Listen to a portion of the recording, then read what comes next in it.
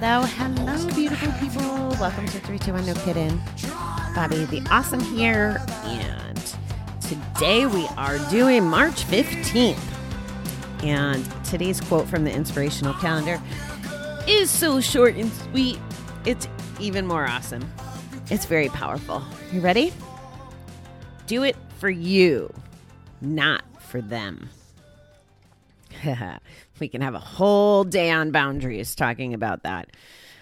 And also motivation. And I think one of the biggest things about that quote in recovery is when we've impacted relationships and we've hurt people, we can't recover to show them that we can recover. You can't do it to be like, oh, okay, I'm doing it. I'm doing the thing. Here you go. This is what you asked for. It doesn't work that way. So if you're thinking about it, it doesn't work that way. If your spouse is making you go to GA meetings, you can't go to the meetings just because they sent you. You need to go to the meetings and listen and do the work and start your journey for you, not for them. And I often see a lot of times it starts out with going for them. You want to save the marriage. You're afraid, you're in debt. You're overwhelmed. You've lied so long. I mean, I just got such a sad email over the last couple of days where someone just found out her husband was gambling. He's over 80 grand in the hole and they don't even know where to begin. The wife is, I got the note from the friend of the wife and it's devastating. And if he goes into the program to do it to salvage the marriage, it's not going to work that simply. He has to do it because he wants to address the addiction and take care of himself and have a better life. Then, if they can work it out after, then that's the way it's going to be. I've seen so many times, and it makes me freaking nuts because even people in our group will do it like they're recovering for our sake. And they want the accolades and the attention, but we can tell they're not really recovering for them. So then it becomes bullshit, essentially. Now, it's not a fault thing, right? We're addicts, and that's the way our brains work. We're manipulative.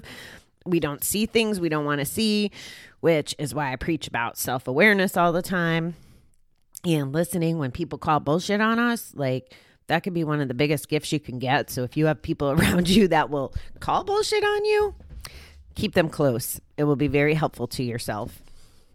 Okay, what's today's reading says? Janet P. I told that little 5-year-old living inside of me how courageous she is and what a great job she did surviving. It was an important turning point in my recovery. Since addiction and codependency often run in families, it's likely we had some unmet needs as children. Some of us had absent or abusive parents. Some of us grew up in poverty. Others grew up in a place that looked and seemed normal on the outside, but was very wrong on the inside. We can't run from our past or deny what happened. Doing that, we risk repeating the same behavior in our adult relationships. As recovering people, we need to learn how to be our own nurturing parents. We need to love and protect the child who still lives within us. We need to speak to that child with encouragement and acceptance and trust. We're in charge now and can give ourselves what we need to help our spirits blossom and grow. We can't change the past, but now we can change the future. Today, help me replace negative self-talk with words that a kind and loving parent would say to a beloved child. Okay, I'm going to do my best to not get emotional on this because just reading it is making me shake, actually. So this is the cornerstone of a lot of my work, my individual work. I didn't know I was doing this until a lot of soul searching and a lot of the events of the last year. But my self-talk, although it wasn't on the surface, it was somewhere, was how can I possibly be worth it? How can I possibly be loved completely? How can I possibly be fulfilled? How can I possibly be a good person, a worthy person, if one of my parents totally didn't acknowledge my existence or chose other things or other people over me? Especially when I would surround myself, especially with men that were really, really good fathers, and they would do nothing less than put their life on the line for their own children. They did everything. And I still have so many friends and people like this that they put their children before them. So if I don't have a parent that does that, the damage that did was that I grew up believing I wasn't worth it. And I didn't know that until lately. And not only was that not true, I had to identify that. For me, what I needed to do to heal was to almost forgive that. No, I had to forgive that because he was an addict too. So if you're a parent out there and you need to know what impact your addiction does or has, it can kind of mess somebody up for a really long freaking time. Now, I'm not telling you this as an excuse for my behavior or my addiction. I'm telling you this as a point of reflection that I didn't even know I needed to figure out for so long. And that's where my gratitude comes from. Because I did figure it out. And hopefully there's either someone who has been in that situation that's hearing that now, or someone who's a parent that can make a difference and change the trajectory of someone's whole life. Now, for me, it worked out, right? Because I have this understanding about myself and about other people, and I have the courage, although it doesn't feel that way on some days, to talk about this and share it with you. Woo! Wow, I really didn't see this coming. So I have to switch gears because I'm going to lose my shit if I don't. So the moral is that this lady, the quote in the beginning said that it all changed for her when she went back and talked to her inner child. And I'm not a psychologist. I have been on the receiving end. This is very prevalent in different therapies and different groups and different recovery conversations. And it's not even just for the addicts. It's for people to feel good and whole. And that's why I can tell you with so much conviction that you're worth it. We're all worth it. And we have to take away that power from those other people that make us think that we're not, because they're wrong. Who the fuck are they to dictate to us whether we're worth it or not? And if you're out there and you're in a relationship, because that's the other thing, you can think about this from a parent or a child standpoint, but if you're in one of those relationships and you're not treated with the most dignity and respect and value that you deserve, that's not the relationship for you, because it's going to continue to keep you thinking you're not worth it.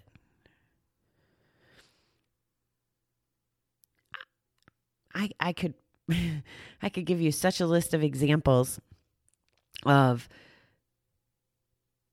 what that looks like but I think you know. I think you know if you're listening. You have a little in your gut right now that's connecting to this conversation going, fuck. Why do I let him stay out all night and not communicate with me? Why do I let him pick his friends over me? Why is she at work more than she is with me and showing me love and attention? Whatever those things are, I think you know it in your gut. I think what you don't know is that you're very, very capable of making a new decision and having a new life and knowing and understanding your life and your value. And if it means going back, whether you want to do this through meditation, which that was one of the places that I had done it this year. There was a lady, Bianca from Spain, who's in one of my classes, and she took us through this money journey. And we went back to looking at our kid and at ourselves as a child, and how did we perceive money at those different stages of the game. Let's say, just hypothetically, that, well, it doesn't even have to be hypothetically. Here's where I landed. And I get really confused about memories and perception. So I give myself some grace with that. It's just my perceptions. But two of the beliefs that I have about my childhood and money, for example, that I think contributed to my gambling. I'm going to walk us through this, and I can't believe I'm saying this, but there was two things. One was that whenever we got birthday money or Christmas money, it always disappeared. I don't know this for a fact, but I think Bob stole it. I think he used it to use. The other thing I remember is getting a Kool-Aid Man Atari game for Christmas. And it took me many years to figure this out. My mother would collect the rebates and do the things. And we were on social assistance. Like, we get pickles every year for Christmas. And back then it was because food stamps could buy pickles. This is what I think today. And she may hear me and correct me, or she may just ignore this because this is a hot topic. But she was doing the absolute best she can. So fast forward into an adult, into someone who's trying to have a relationship with money, even though I didn't know I needed to have a relationship with money. If I drew the correlation that I wasn't worthy of having money because it disappeared, like I can remember asking for it after, right? So this is pre-recovery even. Like, why did he take our money? Why did he not pay child support? So I must not be worthy of money. I must not be worthy of being taken care of, right? These are the things that we think about, or I thought about based on these actions. And it was the same. Mom was doing her best. She was doing everything to make sure our Christmas mornings were amazing. I didn't have the latest and greatest. And I still don't want the latest and greatest. And I can have such a big appreciation. But at the end of the day, is there somewhere rooted inside of me, once I figured out that we got pickles because you could buy them with food stamps. And like I said, maybe I'm wrong. This is just my perception. But once I figured out that she was doing the best she can, I developed so much respect and just admiration for what she did for us. That's what parenting is. That's what a good parent does. They let us know we're worth it. She was letting us know we were worth it by doing whatever she needed to do to make sure we had a nice Christmas morning. That was not necessarily his intent. So this premise of going back, and if I figured this out and was able to talk to my 6-year-old self, 8-year-old self, whatever, and be like, hey, his actions had nothing to do with your value. They just didn't. It had nothing to do with me. Does your addiction have to do with anybody else?